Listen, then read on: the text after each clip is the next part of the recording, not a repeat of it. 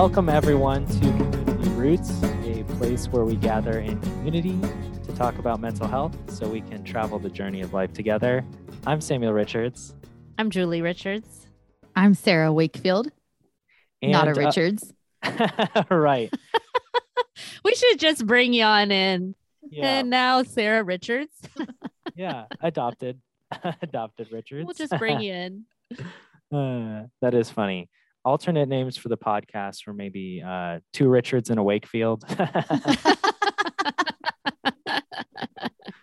Something like that. But well, thanks so much for joining us today. I've had so much fun these last couple of episodes. I think we've covered some really good topics.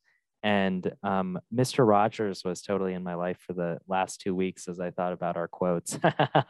Yeah. And stuff like that as I went through my day-to-day. And then so many people were like, I love Mr. Rogers. And I'd mentioned Pittsburgh and they're like, I'm from Pittsburgh. So I met a couple of Pittsburgh people talking about Mr. Rogers, talking about our episodes these last 2 weeks. So that's awesome. Fun. That relational connection. Yes. Were these people in Columbus? Yes.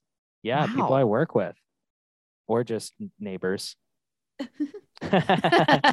Neighbors. You know, the other type of relationship people have, non-work. I don't understand people outside of work. What is this? Exactly. Talking to your neighbors, community? Yeah. How did you talk to them through your computer if they lived next door? But anyway, so as we kind of go throughout this season, we're kind of finding ways to build off of the concepts that we've talked about. And so it's a great way to kind of, if you've been with us since episode 1, how the variety of topics we've talked about and also how they're all kind of relevant to each other. But this season, we're kind of focusing in on more of a building block process. So today, as we kind of talk about, coming back to home base, getting back to a secure place, we're going to talk about secure and compromised attachments, which I think is really cool. We've actually mentioned secure attachments a couple times throughout the entirety of this show. And it'll be interesting to talk about a compromised attachment too. So often I think we either talk about, the worst case scenario or the ideal scenario. I don't know if we've covered compromised attachment yet, but anyway, so today we'll go over kind of how does a secure attachment differ from a compromised attachment and how does that impact relationships? We might even go into like, what does that inner dialogue sounds like so that you can compare it kind of with your own thought process. I think we would do well to start off talking about what in the world are we talking about with attachments? Because good point. Perhaps people don't really have any context for that. So sometimes we talk about the idea of having a secure attachment with our caregiver at the time of infancy and young children, what is their attachment style and how it looks for parents relating to children. But actually, attachment is a concept of how we interact in relationship across the lifespan. And that relationship is threefold. One, with ourselves. How do we view ourselves? How do we view others? And how do we see the world? And do we see all of that as a safe place that we can feel connected to and feel in relationship with? Or do we see it as something that is scary or threatening or not a safe place to be, and that more of our protective brain is activated? Whenever I think of secure and compromised attachment and that safe place versus, I talk to some people on, in my neighborhood, and some people are like, the world is a scary place. You've got to watch out. And then I kind of see the world as, people are trying to figure it out, but overall you're pretty good, Is that the difference? But like the people I've talked to who kind of live life scared have key compromised attachment relationships? Definitely, it would say that the framework that their brain and nervous system has built is one for protection. Because they've been hurt in the past, because needs haven't been met in the past. It sets into motion that I'm potentially unsafe and my needs might not get met. And so the idea of a compromised attachment, I think, is a really cool concept to compare with that I hadn't heard that language until more recently, by Orlins and Levy. They kind of group together several kinds of insecure attachment, which some people who are familiar with this language might know it as anxious, ambivalent, or avoidant, dismissive types of attachment. They kind of grouped them together under compromised, meaning that something has happened in that person's story, in their relationships, that caused it to not feel as safe. I kind of have a broken road in my head. It's like a road that's been affected by an earthquake, and it's all sorts of broken up because there's an attachment there. You have a road, but then it's been damaged and has boulders. It has boulders and rifts and chasms and all of that. It's a route that's not secure. But I do think that makes sense too. And also, I notice the difference if I'm walking on a trail, you know, that has a lot of rocks or a lot of ridges. I'm kind of always staring down at the ground, waiting for the next thing I'm going to step on or trip over. And yeah, if that's I'm a good on metaphor. like a flat road, if I'm on something paved, I'm looking straight ahead or at the trees on the side or, you know, at the top. So I think that works. I think that, and I like how it goes with our name with community roots. There we too. go. We've got the pathway concept and reflecting on that metaphor, but it does connect back to our early relationships, because that's where we first learned the idea of an attachment cycle is I have a need, someone is responsive to that need and will meet my need. And as infants and young children, that's I'm hungry, and so I'm fed. I'm wet and the diaper's wet and it needs changed. It's I'm scared or cold, and so I'm held and comforted. And it comes full circle when there's a need that's expressed and then the need can be met. But when it's not met and an infant or child is alone and scared and then kind of set up for more of a traumatic, scary framework, then there's that fear that I can't have needs. No one's going to be here with me, and the world is more of a scary place. I don't know if this will take us off on a tangent, but can you have secure attachments and compromised attachments at the same time? Yeah. And I honestly really love Robin Goebel's terminology that she uses, which is streams of secure attachment, streams of anxious, avoidant, disorganized, all these different secure and insecure kind of flowing in together. And that actually one of the ways that we can heal an insecure attachment or a compromised attachment is to bring in streams of secure attachment with it, to have like an anchor that we keep coming back to of, you know, we would also say our functional adult. We bring our functional adult online. We bring in a secure attachment as an anchor so that when we have places that are bumpy, stormy, tumultuous, maybe stunted, underdeveloped, we are able to kind of grow those parts up and allow them to have more support and more stability and more secure.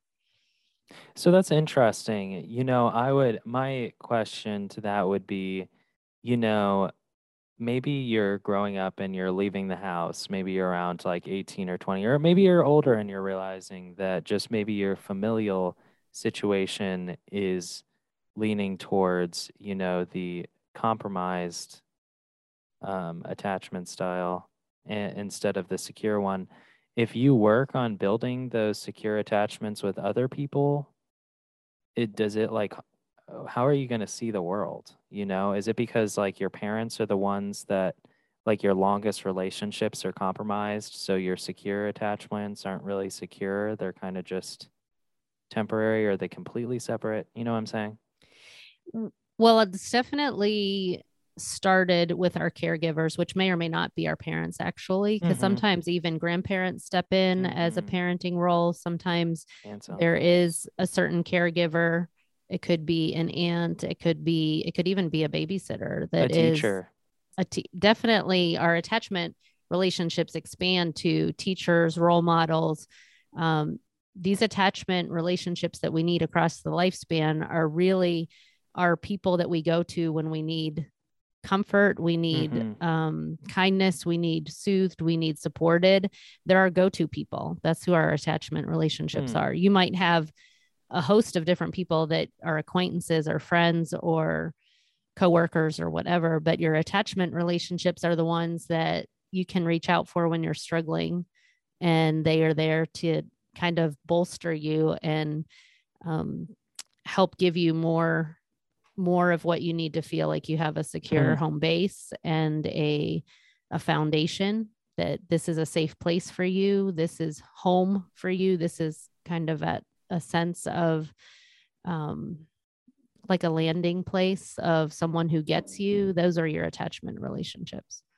And I'm sure, like, for me, so many names are coming and flooding to mind. I hope that for a lot of people they are. Like, you just realize, oh yeah, that person always has my back. Yeah. Oh, I love that phrase. Yeah, the person who has your back.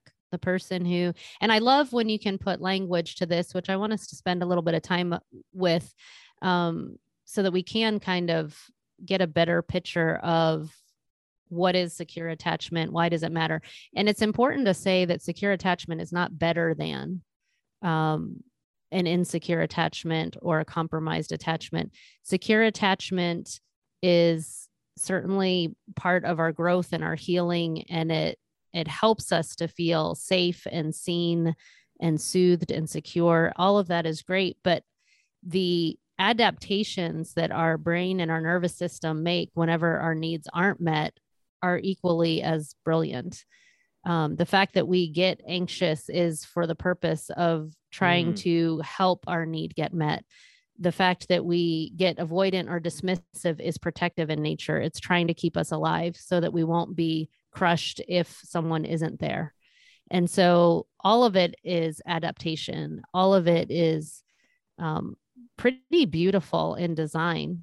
But the more that we can become aware of how we can allow these streams to flow together, that we can be grateful to our nervous system and to our brain for how it's protecting us and helping us, but then also finding moments of healing, moments of safety, moments of connection, so that we can have a stronger foundation and not feel like we're alone in the world or it's a scary place. So Julie, I think I struggle with this a little bit. This concept of it's secure attachments aren't necessarily better than compromised attachments, because I would hope that, like, my initial thought is, well, I need to have all of my attachments be secure and reduce the number of compromised attachments or heal from those compromised attachments. But you're saying our compromised attachments can teach us. I guess I'm struggling with this concept, Julie.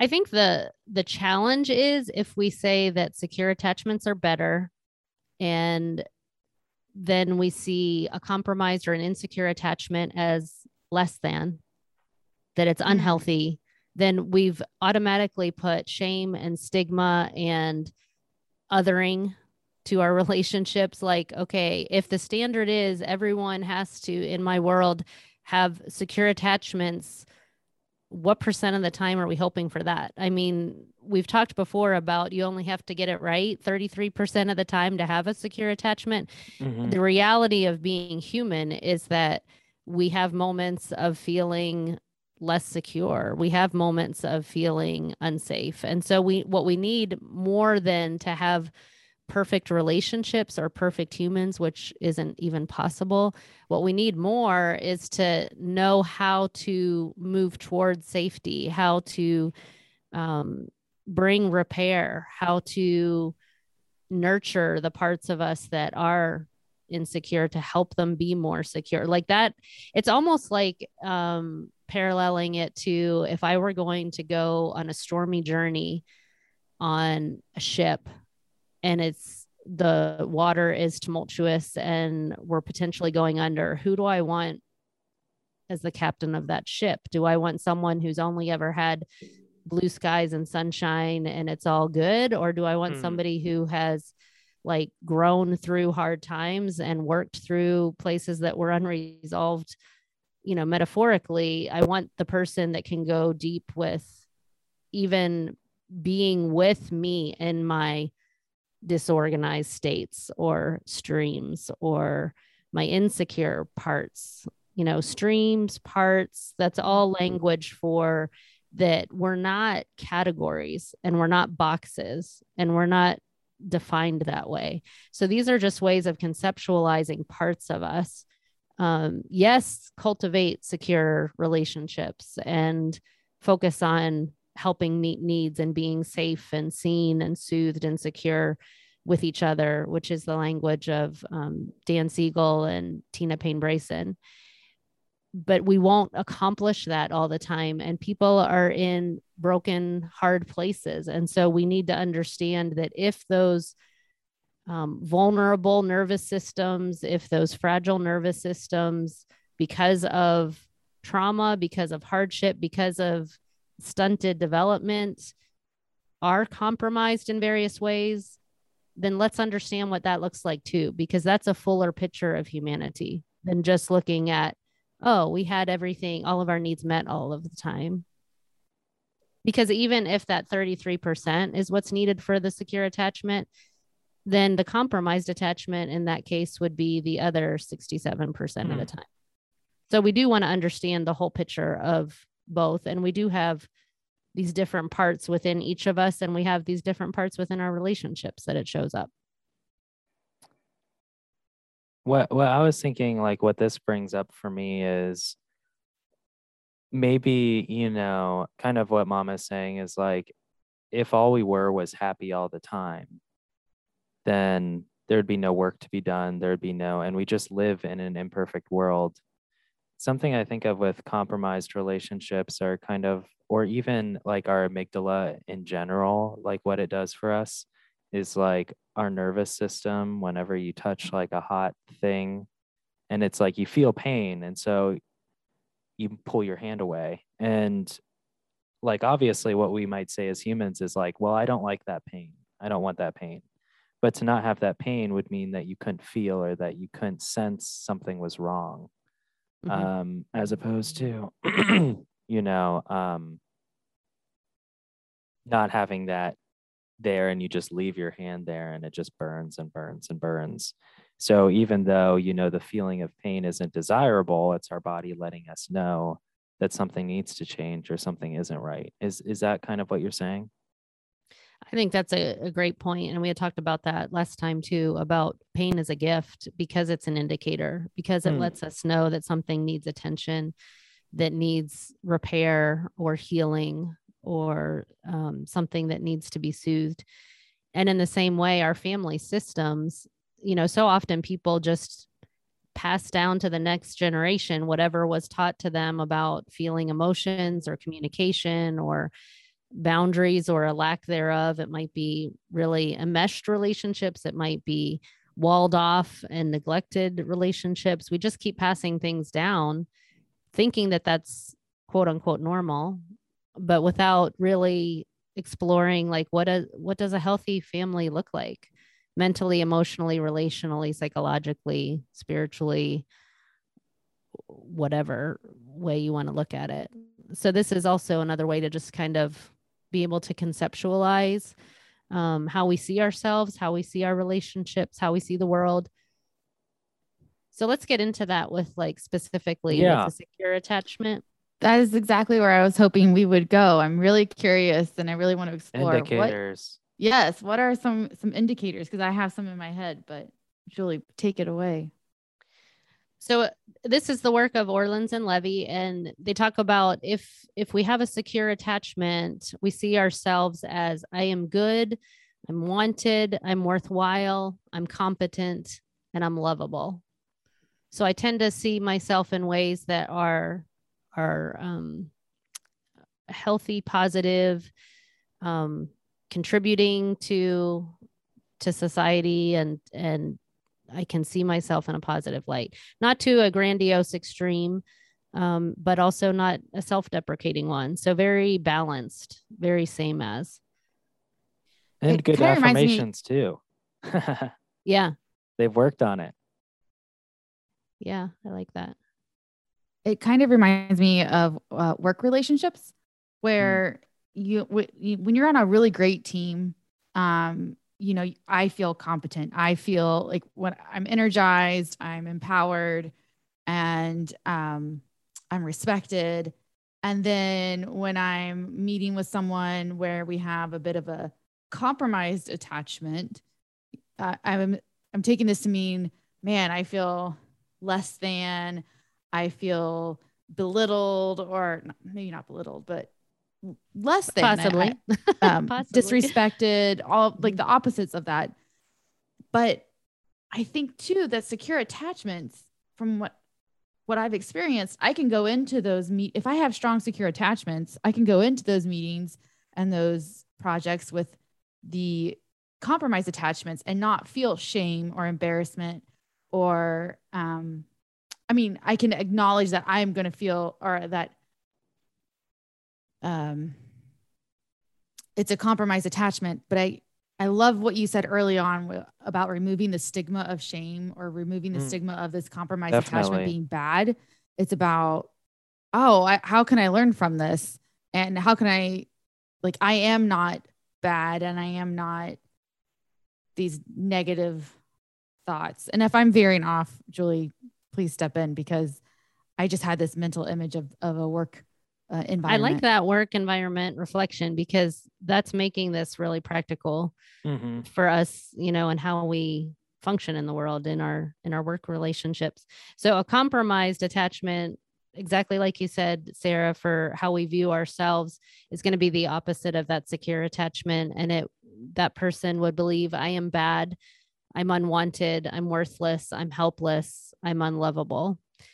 And again, there can be gray in between these two, like black and white examples. And so we might have streams of both. We might have some, valuable ways that we see ourselves, that we're precious, we're valuable, we're wanted. We might also have some places that we feel kind of unwanted or unlovable, but we're understanding these as two streams of how we view ourselves.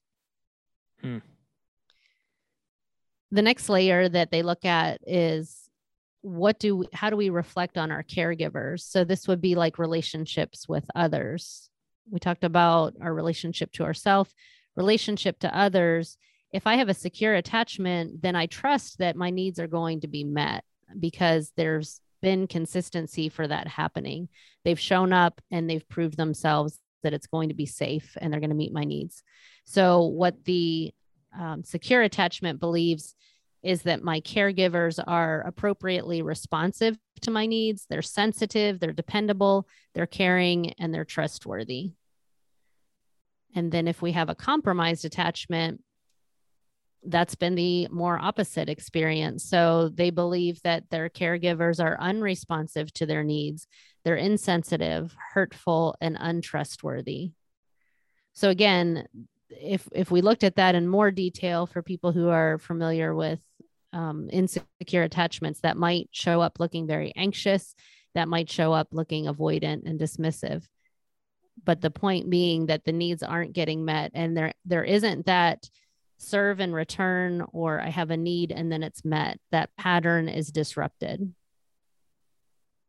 And so with caregivers, were you saying that's other people, like, a friend, and just in the adult mindset, like a friend? Yeah, if we're looking at attachment across the lifespan, it does start in our infancy and in our childhood, and we're looking at the caregivers when we were young. But because attachment is also a relationship across the lifespan, it's our continued people, like you mentioned, that have your back, the people that you're looking to for support, that as we're in adulthood, it's more about mutuality and interdependence. And so not only do they have your back, but you have theirs? And it's more in adult relationships that way, that you're both responsive to each other, attentive to each other, caring and sensitive and dependable for each other. Yeah, I definitely, being only, 10 years or so away from living in home growing up, um, caregiver, like I still understand that role, obviously. And I've seen it change to be more of, I think the difference for me between a secure attachment and a compromised attachment from the role of like a friend or a caregiver is less of like, are they providing me for me, and more of like, are we at an equal level? Are we able to help each other out? Or do I feel, as opposed to an insecure attachment, which I can think of some people that I think I have that with, a compromised attachment, which is like, I feel less than, I feel one down. I feel like I'm always, no matter what I put in, it doesn't matter. And so, yeah, I just, kind of wanted to point out for me, and as I imagine others, how that role has changed and how it's kind of gone from like, are they providing for me, or do I feel like part of the team? Do I feel like an equal valued member? I think that's definitely an important part of adult relationships, is that there's interdependence, mutuality. It's about both of us. It's not lopsided to only one. Julie, I'm wondering, as adults, does this mean, we talked about the streams of attachments flowing in, but what if you're in a compromised attachment as an adult? Like, say you have friends who you have these compromised attachments with. How do you heal from with that? Or as adults, do we just like cut them out of our lives? Understanding, and I'm not saying that we cut them out because like, oh, they're a bad relationship and we can't have bad, we can only have sunny skies and everything, because we just talked about that. But as adults, what do we do with those attachments that are, I don't know, compromised, that aren't necessarily, that we're not tied to them? Does that make sense? I'm going to go for the point that you're asking about, because we will have people in our life that maybe don't make the relationship a priority, or they have responses that are immature or stunted or unhealthy patterns. I don't think you necessarily have to automatically cut that person out of your life, but it would make sense that you would invest in some relationships that are safe and secure, and put a lot of priority on those relationships, that they're more trustworthy. And the people that are less so, I think you have to determine how much of your vulnerable heart you're willing to give them. Like, I don't think they've earned the place of having your vulnerable heart if they've shown that they're not going to care for it and be mutual with it and make it a priority in a mutual way for both of you and what you do for each other. So what do we do with it? I mean, ultimately, first and foremost, what we're talking about in this series is coming back to home base, is that I'm going to make sure that I do have a secure foundation, and that I am finding healthy relationships that can be attuned and attentive, and where I can feel seen and heard. And then when I have places that's not, I'm going to have to figure out how to navigate my needs getting met in safe places, and not trusting my deep needs to a place that can't meet that need, or is potentially going to be harmful, hurtful, traumatizing, insensitive, things like that. So I don't think you necessarily have to cut them completely out of your life, but you do end up kind of deciding how much of my heart and life is worth, how much will I give or share with that relationship? It's not a good investment for my vulnerable heart. Yeah, I can see this being in a case of especially like family, like people you don't necessarily want to cut out because they're an important relationship to you. but also maybe understanding the boundaries of being as vulnerable. If like you have a history of being vulnerable and then being hurt in that vulnerability, like maybe not going down that path anymore. That's what I think of, because sometimes, with toxic relationships, or you know,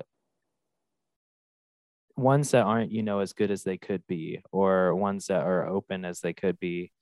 I think then the question falls on you to ask yourself those questions, kind of like what Mom was saying with coming back to home base. Like, am I in a good space right now?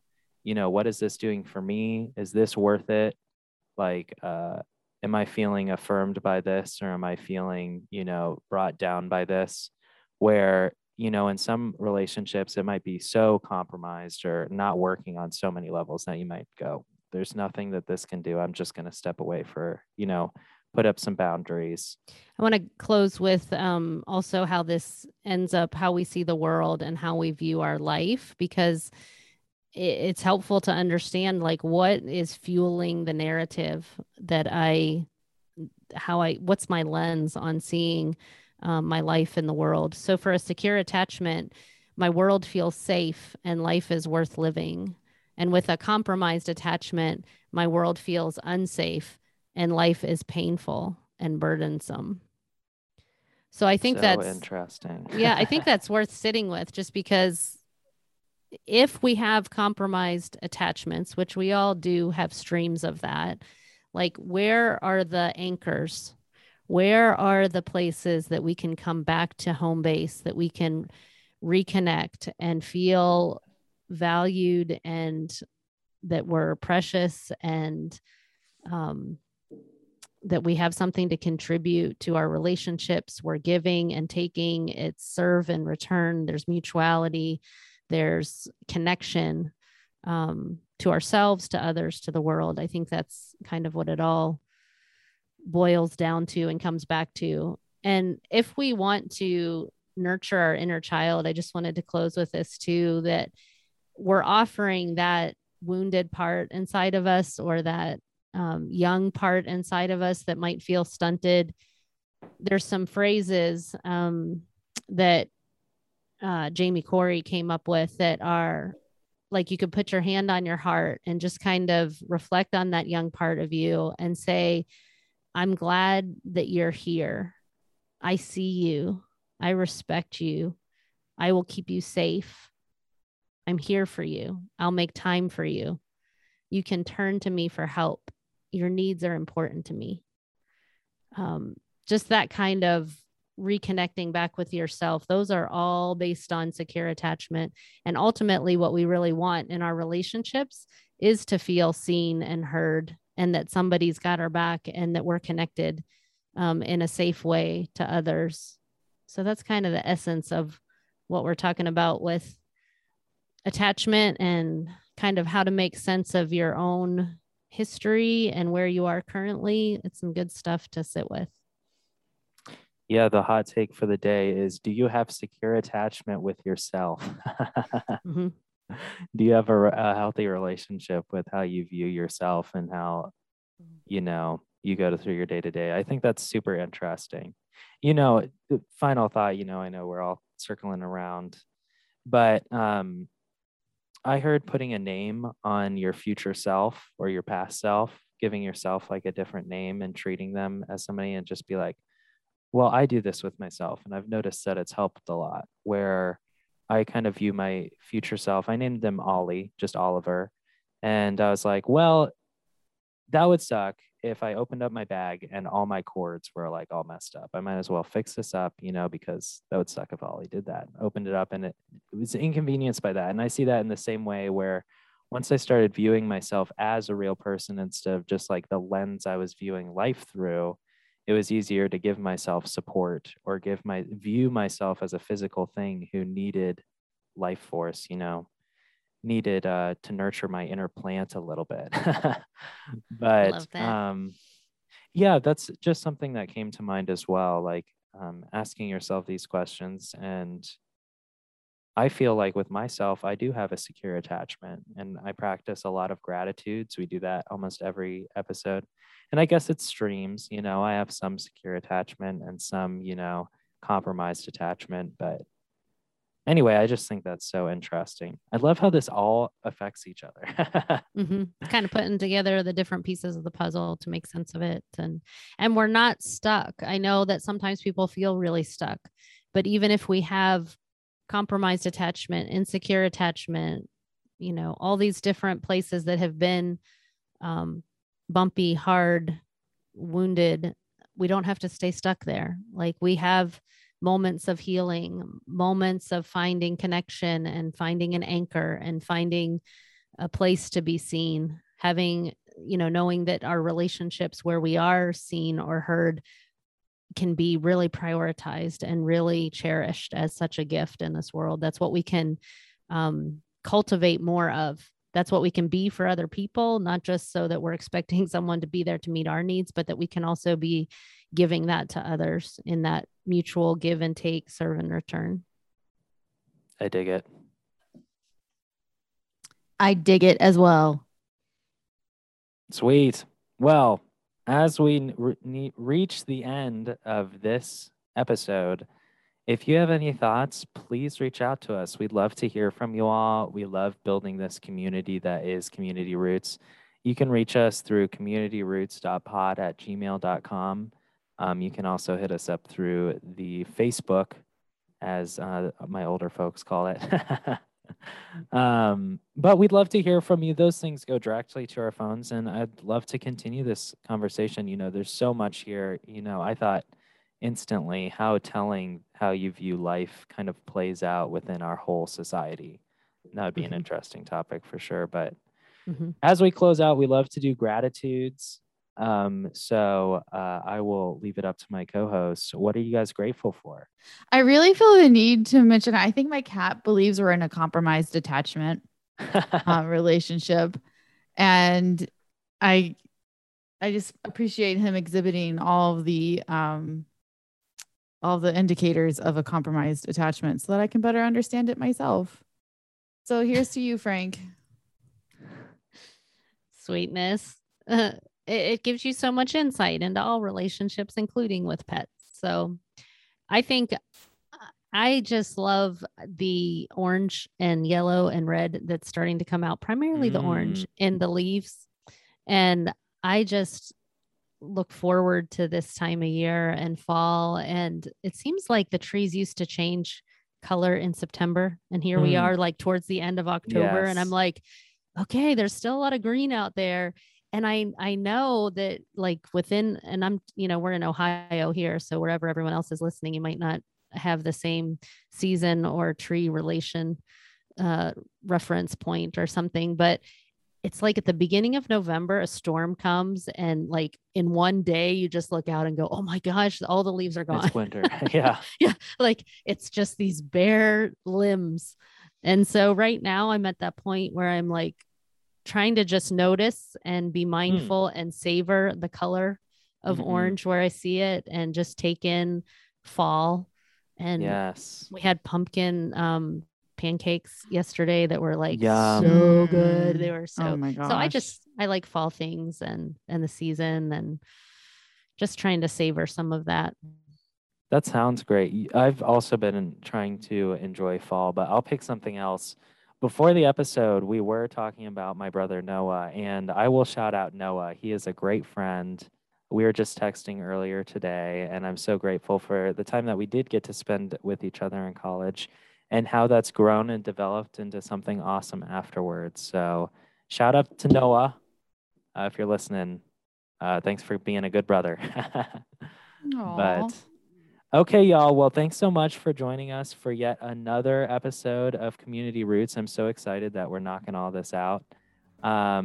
So you will hear from us again on November 15th. I can't believe we're already going to be into the holiday season. Yeah, it's coming quick. But awesome. Thanks so much, Mom and Sarah, for joining me. And thank you, listener, for joining me as well. And we will see you soon.